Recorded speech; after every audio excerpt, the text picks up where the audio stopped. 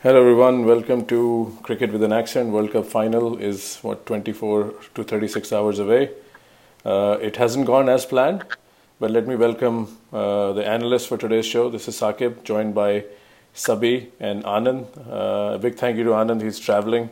So on a Friday night, doing podcast shows a lot of commitment. Thanks guys, and let's make it meaningful and let's try to stay on topics. Great to be back, Saqib. Great to be back. Yeah, okay. So, yeah, the tone is somber, of course. We all know what happened. India was one of the favorite teams, and the World Cup ended at the hands of a New Zealand team, which was, on a different conversation, quite a lucky team in all, in all respects by reaching the semi-final. That's a different conversation. But let's start with, let me put Anand on the block right away. So, Anand, we've talked, when this match was happening, we were on the phone. Kedar Jadhav is a name that keeps coming up. What is after, I know you've absorbed this loss now, it's like more than 24 hours. What happened according to you? I mean, is it just one bad match, or you agree with what Sabi has been saying? India was too heavily dependent on Kohli and Sharma, and they failed collectively on the worst possible day. Yeah, first of all, I have to say, it really is very disappointing to see India lose to what I would say is a subpar New Zealand team. This is a team they should have beaten, even though New Zealand bowled quite well in the beginning of that innings. This is a match they should have won. This is a team they should have beaten. I will, agree with Sabi for all the things he's been saying on various podcasts. This team was very dependent on the top three. And even among the top three, India lost Dhawan at the very beginning of the tournament. And KL Rahul, as good as he can be, I don't think he was inspiring the level of confidence that you would see with Shikhar Dhawan. So it really came down to Rohit Sharma and Virat Kohli performing well. I remember Sabi saying in one of the podcasts, both have to play well for India to win the World Cup. Unfortunately, in this semi-final, neither of them was able to show up for the occasion. I would not blame them, of course. But what I would really blame is the selection of the team. I think we'll go into some details. But first and most important thing is I think the selection was very muddled in terms of how they thought about the batting lineup, who should be in, what's the balance of the team. Which spinner they picked. A lot of different things I think went wrong with selection. If I had to pinpoint one thing for India, it was selection leading into the World Cup and then selection within the squad to get to the 11. So Anand, okay, I think this is very good what you're saying. And Sabi and I were prepping while you were, trying to log on the call.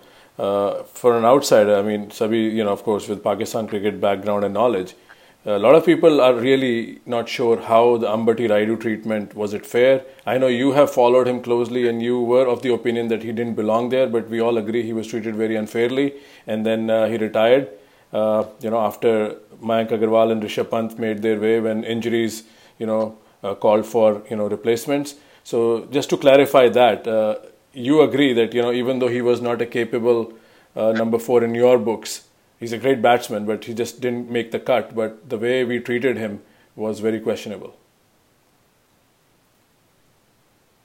Sabi, are you asking Sabi or no? I'm asking you because Sabi was talking, and then I'll bring Sabi in. Yeah, definitely. I think more than the way they treated Ambati Rayudu, what it showed me was there was no clarity on whether Ambati Rayudu was the right person for the role, for the position. And all the way to the World Cup, it seemed like Rayudu was the one who was going to make it. So this is as much as about treating Rayudu well as giving clarity to the rest of the people in the field. I don't think Rishabh Pant would have expected to go out there and bat at number 4. I don't think even Karthik was prepped to bat in the top 5. So all this goes back to Rayudu, but I think it is because there was no clarity around Rayudu. That really was the problem. So Sabi, you can come in. I know you wanted to talk about Kedar Jadhav. You questioned his role, but then this was the match against New Zealand because Cricinfo article suggested before the match that he has been very successful against some of the New Zealand top order. And also, Sabi, I know you want to talk about the exclusion of Kuldeep Yadav. So take away. What you think were the reasons for India to come short, besides heavily relying on Rohit and Virat? So to start off with, it was Raidu. I was actually surprised not to see him in the squad, uh, not because I like him or the reason he should have been in the team is because India invested on him. I think he was playing for India for probably 6 months to a year, regularly at number 4, and that's where they were having the problem. So for some reason, at the last moment, he was dropped, and Shankar was picked ahead of him, which was surprising. To pick an all-rounder and playing him at number 4 in a crucial position, I thought that that would be a blunder. And then same thing with Jadhav. India have invested quite a bit on him, probably for the last 2 years. I mean, I saw him first time at the Champion Trophy. Whether he's a good batsman or not, that's a different debate.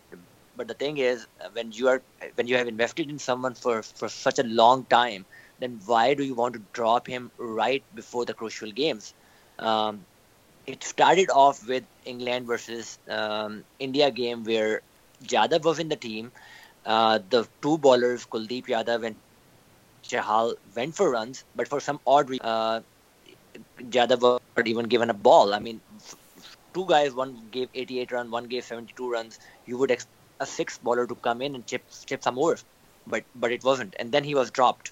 So yeah, for somewhere, in between the lines, I don't know what happened, why they lost the trust on the players who have they invested. And then coming back to Kuldeep Yadav, I know Jadeja played a very good inning, so everything nobody talks about it. But if you look at Indian squad for the last 2 years, after the Champion Trophy, when India lost against Pakistan, they dropped Jadeja, they dropped Ashwin, and they brought Chahal and Kuldeep, and they dominated throughout that 2 years.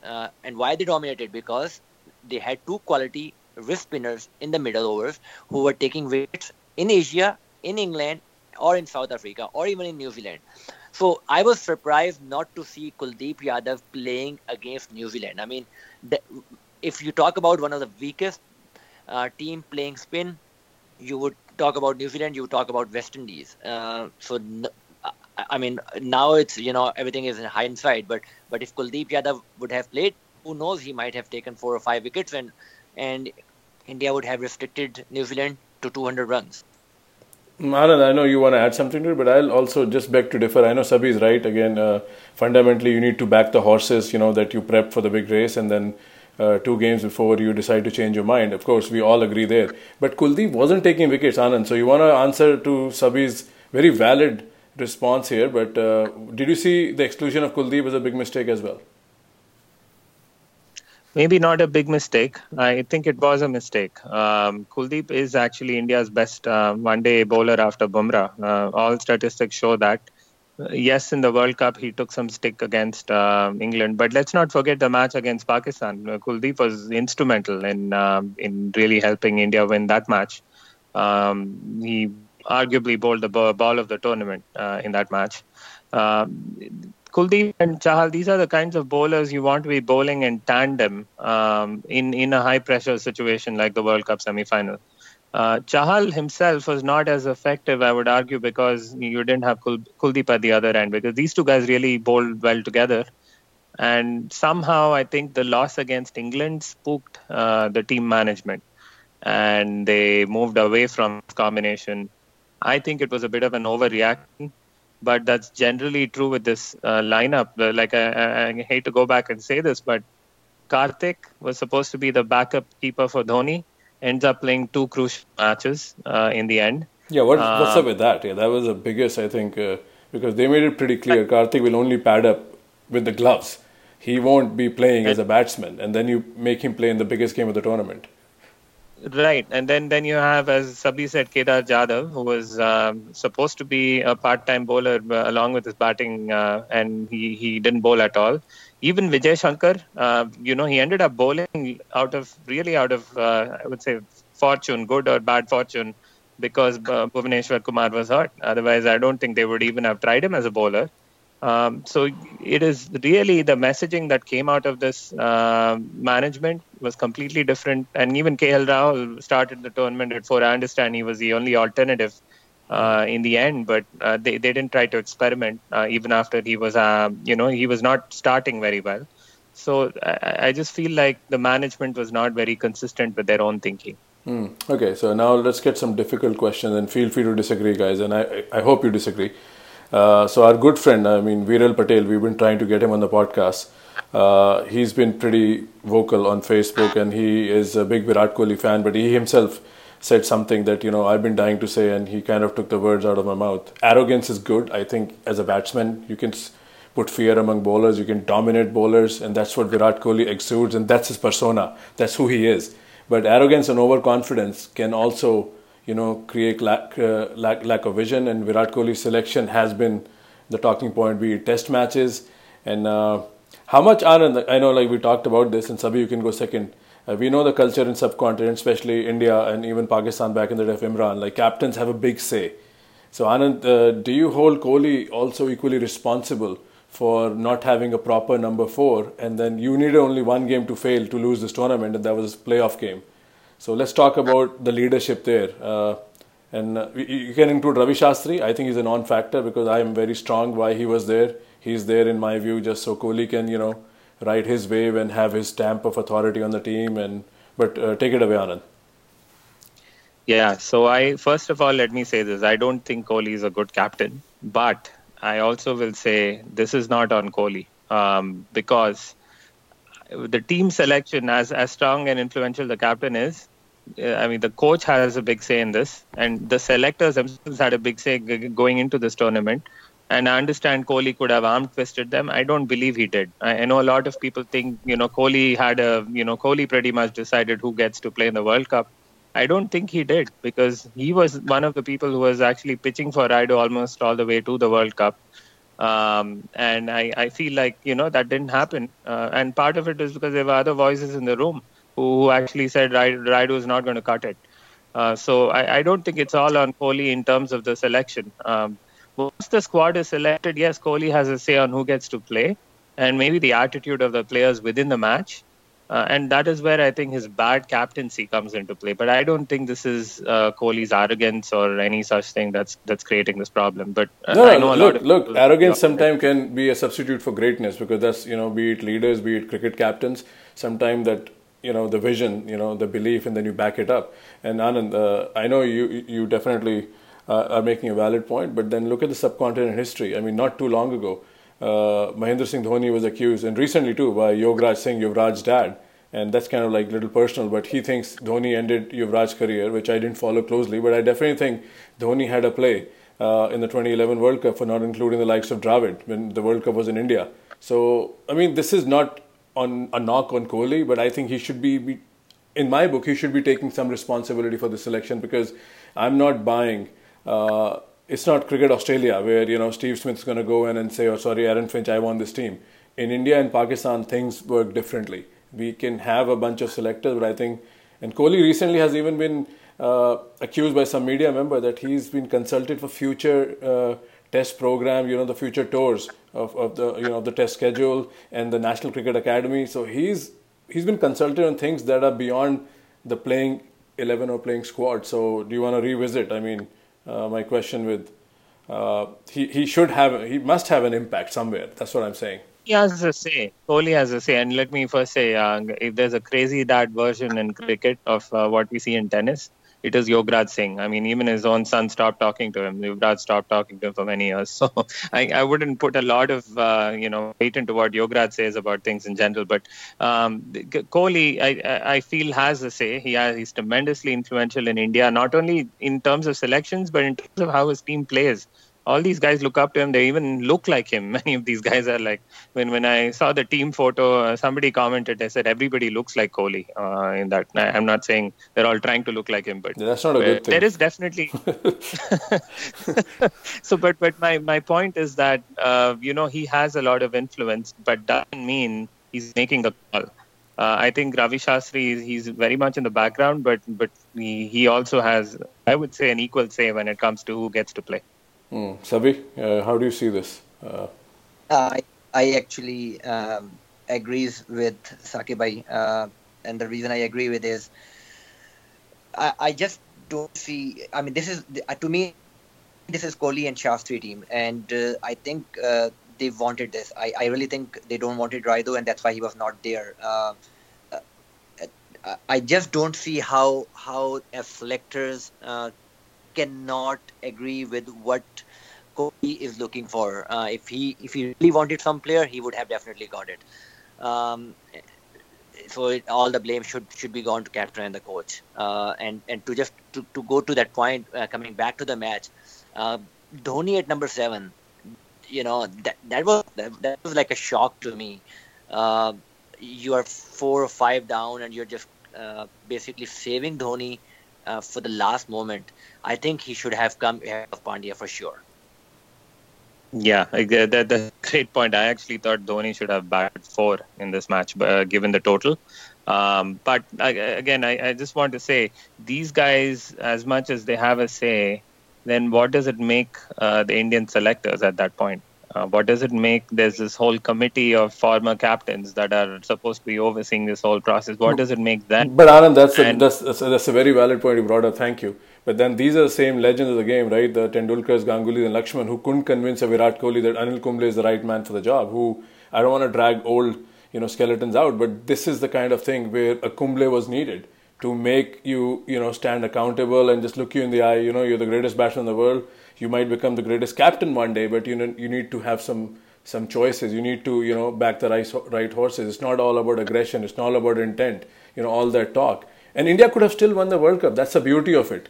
And then this thing could have been unnoticed, and that's the kind of stuff I've been crying about when India even won in Australia the Test series. Yeah, there's a great team, but this team has gone about, or this team management has gone about stuff in a very different way, and this is where their luck ran out. I think there's a still fantastic team, but they got exposed by a lucky team. Had they been exposed by an English or Aussie attack, then we would have been saying, okay, they lost to an equal. They lost to New Zealand. But if you look at it, this Indian team was not the greatest team, and the reason I would say is because all the other team other than England, they were all equal. So no team was extraordinary, and that's why you're saying that India would have won the World Cup with this team. But the only reason they would have won the World Cup because with this team is because the other teams were not as good. No, Sabhi, you are right. I'm not saying, but I'm just saying, given the context of the World Cup, right? There were 3 teams that could have won the World Cup, and one of them is still in the final, right? England, Australia, and India. And you are right. I mean, India had heavily relied after Shikhar Dhawan's injury on Kohli and Sharma. But to your point, had this failure occurred, say, hypothetically, in the last game against Sri Lanka or even in the league game against England, then if these guys showed up for this game, India could have been in the final. We wouldn't be having a conversation. So the whole was exposed when it mattered the most. That's what I'm trying to say. I think I'm saying the same thing as you are saying. But at the same time, had India won the World Cup or went to the final, lost to England in a high-scoring chase, then everyone would have been lovey-dovey and, it's just, we lost to a better team. Now the whole thing got exposed. Ironically for them, at a very crucial match, they got knocked out. And guess what? The top 3, 5 for 3. That's the problem. And that's what I'm saying. This is a result of bad habits. One thing we talked about before the World Cup, and I mentioned to you, Saqib, was players with bits and pieces players. I hate to use the term now that it's become a controversial thing, but teams that have bits and pieces players don't usually win World Cups. Teams with good specialist players, batsmen and bowlers, are the ones that win World Cups. We talked about this in the context of England in the past. How many all-rounders they had, with Chris Lewis, Dermot Reeve, they named them, and they filled their sides with people who could bat a bit and bowl a bit.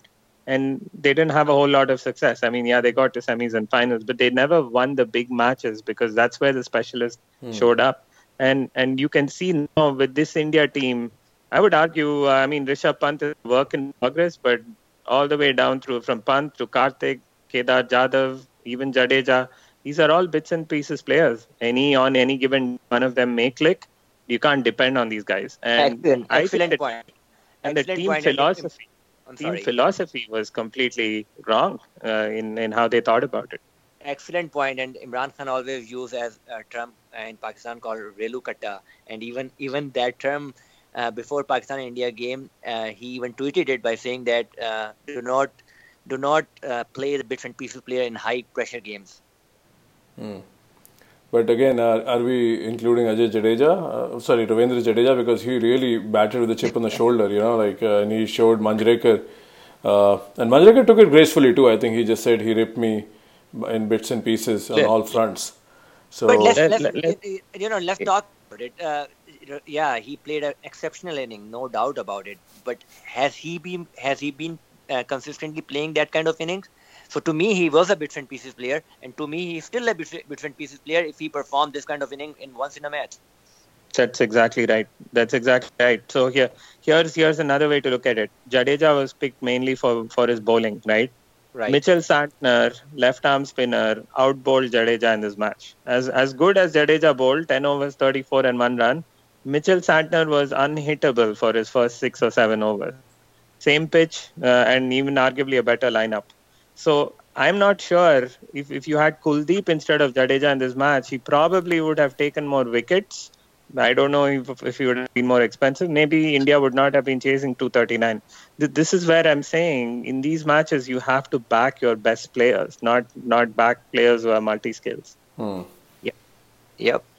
Okay, so let's talk about the elephant in the room again. Like the legend of the game, Mahendra Singh Dhoni. I mean, we had a cricket party at work. Our IPL Fantasy League lunch was ordered, and that day India lost the semi-final. So everybody was in a somber mood. We enjoyed the biryani. But then everyone's coming to me and like I'm some expert, and some other guys say, why don't you blame Dhoni? I'm kind of on the fence. I mean, he did look good in the IPL, Anand, but someone will say in IPL you don't have those good bowlers, so he can pick and choose his targets. But then I listened to the Indian talk show, like the post-mortem analysis with Ashish Nehra and Ajay Jadeja. They were saying Dhoni he knew exactly what he was doing. If Dhoni had gotten out earlier, Jadeja's extended innings could have been impacted. He was a calming influence, and had he not been run out, India could have won the match or maybe fell short by 1 or 2 runs. So, Anand, let's talk about Dhoni. I mean, has he overstayed now? I mean, again, he's still the best keeper according to many, but then there are a lot of his critics who think he's not even the best keeper in the Indian squad. So, talk about that.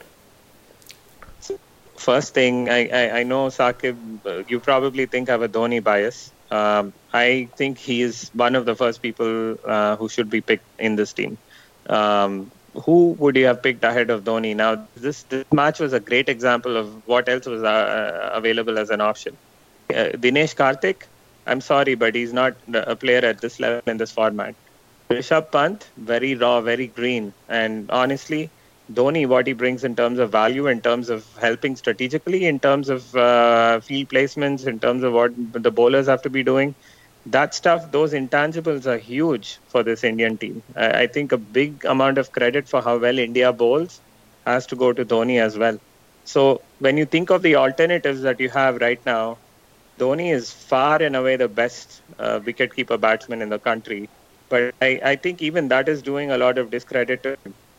The way India has been using Dhoni is in the same way in the past, where they expected him to explode and hit those big sixes and win matches for them, and they have to recognize he's not the same player. Sabi said this in an earlier podcast. I was going back to the Pakistan World Cup in 1992, and I was thinking about how Javed Miandad was used. He was the guy who shepherded Inzamam ul Haq through that semi-final. Let's not forget, I mean, we are all looking at Inzi and how well he played. I think Miandad was a big factor in Pakistan winning that World Cup. And so that's the kind of role Dhoni was playing in this World Cup for me, for India, because he knew once the big 2 or 3 got out, there wasn't a whole lot that you could depend on. And then it all came down to Dhoni, and I actually thought he played his role really well. Okay, so I think let me also clear, because some of our friends listen and hopefully a lot more people will listen to it. I'm also a big Dhoni guy. It's always, as far as captaincy and reading the game and making changes, Dhoni greater than Kohli for me. I'm a Dhoni fan too. But I'm just asking you the question that a casual fan or casual conversation, people are very unforgiving, Anand, of his strike rate. So you still think, where is the balance? We should not expect the good old Dhoni, say Dhoni of pre-2014, but at the same time he's still in the team.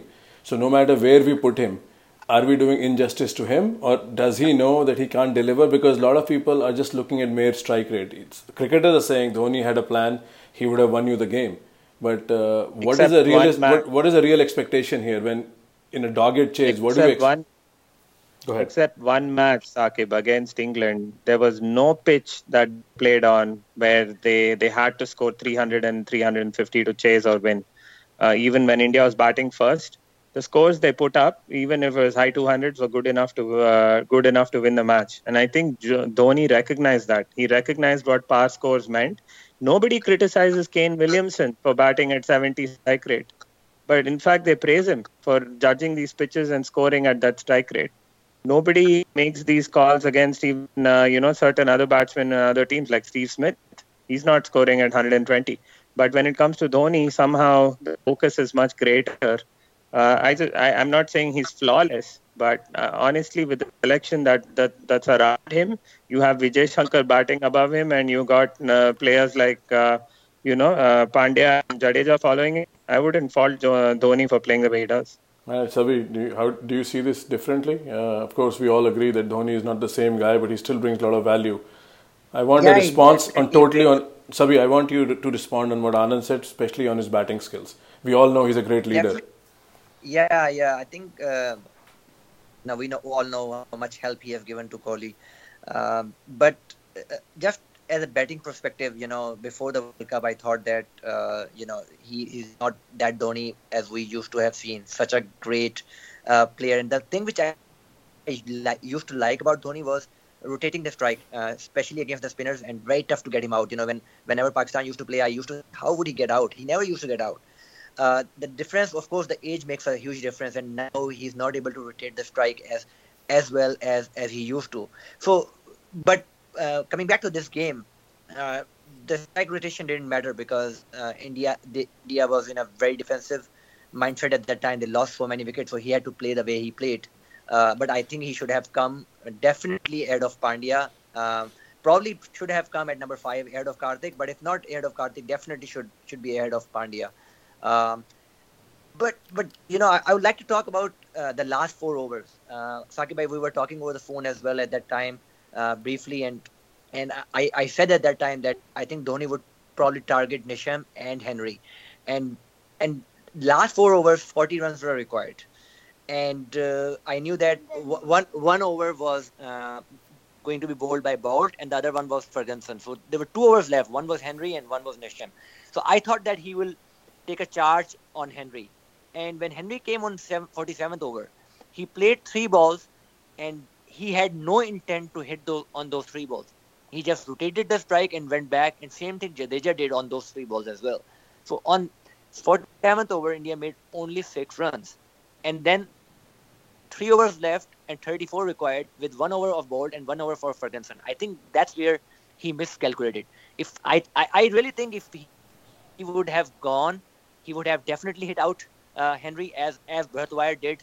So Sabi, are you saying Dhoni of old would have taken the chances? Again, do you think he just misfired his calculation? Because that's... I think he did the miscalculation, because Dhoni of old would have definitely easily hit Boult and Ferguson also. But I really thought that he will not be able to hit Ferguson at this time because it's tough to hit extra pace. So that's why I was thinking that he will go and try to hit Henry. Maybe he will get out, but he will try and get like 14 to 15 runs in that over. And then last 3 over, it would be 25 required, 1 Nisham over, and it would be game over at that time.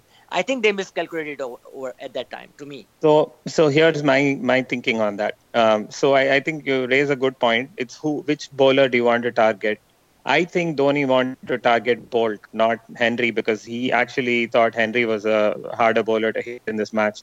I want to go back to May, just a couple of months ago in IPL, different situation. Dhoni hit 21 runs of Trent Boult in the last over when he was batting for Chennai Super Kings. And they beat the Delhi Capitals. That match, I think, would have told you who he was targeting for that big burst. I felt he feels more comfortable, at least against the old ball against Trent Boult than a player like Matt Henry. And that probably was his calculation. We'll never know this. Also, we know he likes to take it as late as possible. And he probably saw Boult and Henry and he said, you know what, maybe I'm better off hitting Boult. that probably was his decision at that point. All right, so I think we covered quite a lot, and maybe when we do the roundup show after the tournament has been decided, we can weigh in on some of these outstanding questions. Let's quickly move to England versus Australia. It's a beatdown. Australia had beaten them in the warm-up game, and then very convincing win in the league phase.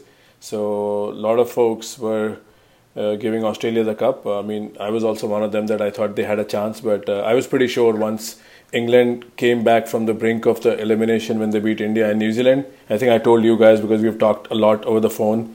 Once one hung up, I'll call the other, and then there's another guy, Ahmed, I call him. So I was saying England is going to win this thing. If India or someone lets them in, they are not looking back. And this is exactly the kind of performance they put against Australia. Of course, had Australia bowled in the morning, maybe Mitchell Starc would have put on some kind of a performance as well. But England's depth and class is showing now. I expect a very one-sided final. Maybe, okay, let me rephrase it. I expect them to win it. One-sided or not, I expect England to lift the trophy. So Anand, how much of a surprise was that for you? I know you were believing the Aussies could do it, but I think you were very aware of the English quality and the depth this team has.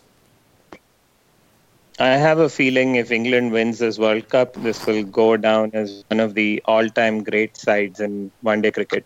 I think they're already there in terms of quality, but they need this tournament to validate that. All the way from number 1 through even 9, every one of them is a legit batsman, and they have a lot of variety in bowling as well. So this team really is a great team. Australia, in my mind, was playing well. It was a team in form, but not necessarily a great team.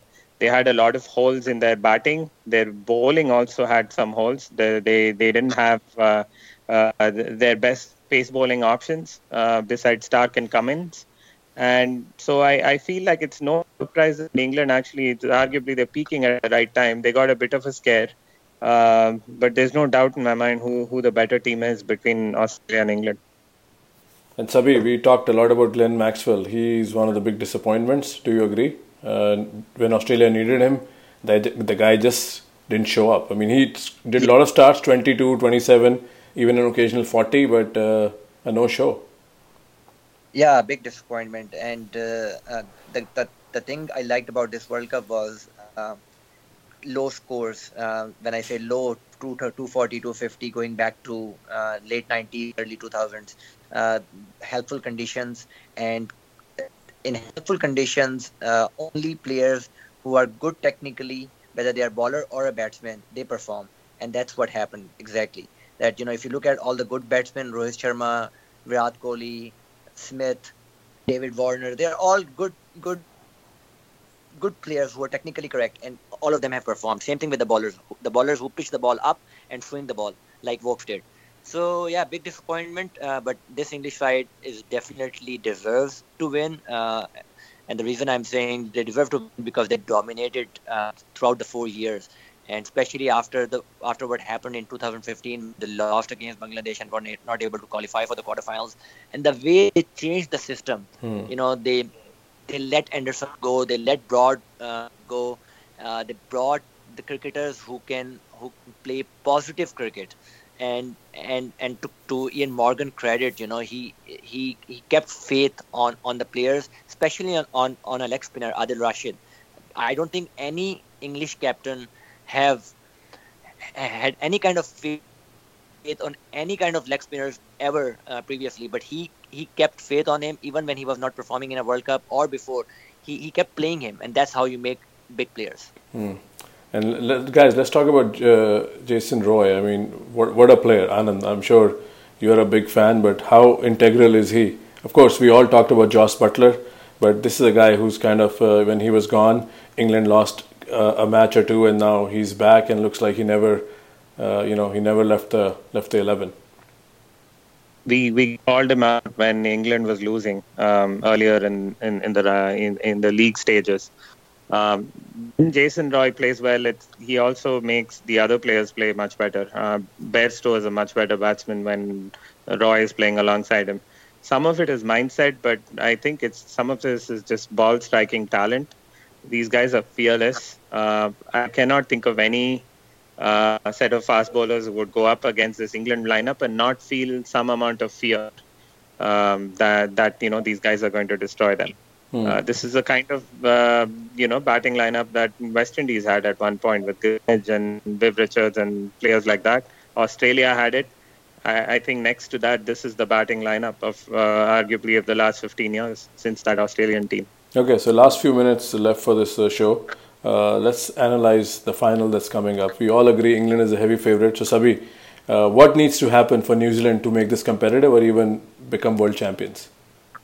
They have to take early wickets as they did against India. Somehow they have to get Jason Roy, Joe Root and Bairstow out in first probably 7 to 8 overs to have any kind of chance to win the match. Otherwise, it looks very, very tough against this. Do they need to bowl first, Sabhi, or they can chase and win this to New Zealand? They can chase and win, but then the chase cannot be more than 230 or 240. In pressure games, batting first is always a way to go. But it depends on the wicket as well.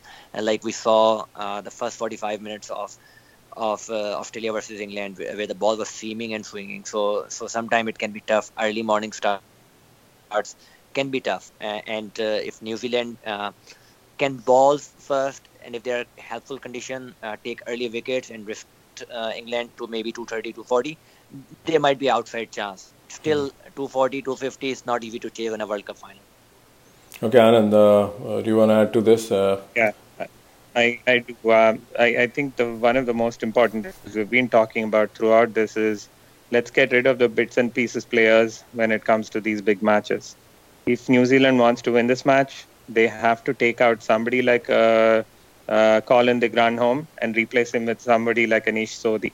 Somebody who can actually maybe potentially become a wicket-taking threat against England.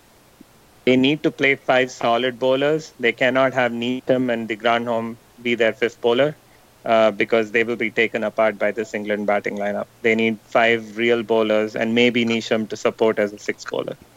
What is the key matchup, Anand, for this final? Is it Bolt versus the English openers, or is it Archer and Vokes versus Kane Williamson? Or what does stand out? I think all of these do stand out, but for me, it is the New Zealand rides on Kane Williamson. If he shows up, they have even a chance. But if they get Kane, I think this match is over. And Sabhi, New Zealand is, no matter, I know we'll talk about Pakistan in the next episode, and we can all agree they had a bit of luck, or maybe more than fair share of luck. But they are in their second World Cup final, great feat. You think England will feel the occasion, the pressure, playing at Lord's, trying to win the first cup? Could that be the big factor here? It can be, but the way this English team responded when they were under pressure, they had to win 2 out of 2 to make it to semi-final, and the 2 matches they had to play was one was against India and one was against New Zealand, and they came out from that pressure and then beat Australia in a one-sided game. So I don't think they will be under any kind of pressure. I think they should be able to win that match quite convincingly. Okay, guys, so let's wrap it up. Anand, your prediction for the final? England will win, and I think they'll win quite easily. Okay, Sabhi? Yeah, England all the way. Okay, I think England will bat first and win by 92 runs. That's my claim to fame, and if it doesn't happen, you can write a nasty note. All right, guys, thanks for this great chat. I enjoyed. I think we are actually getting better at this. We've taken this from emails. And we need to bring more voices. I know Sanket is on a different time zone, but we'll try to get a big panel. And hopefully we can get Viral Patel in. Whoever is listening, share this with your friends. I know this is not the time. India just lost, but I think we did a fair bit of analysis. These guys weighed in with some heavy input. No bias. I think this was a great learning experience for me. So share with your friends and let's keep the podcast going. This is Saqib saying bye for Anand and Sabhi. Thanks for listening and enjoy the World Cup final. And we'll be back with another show wrapping up the entire competition next week. Bye for now.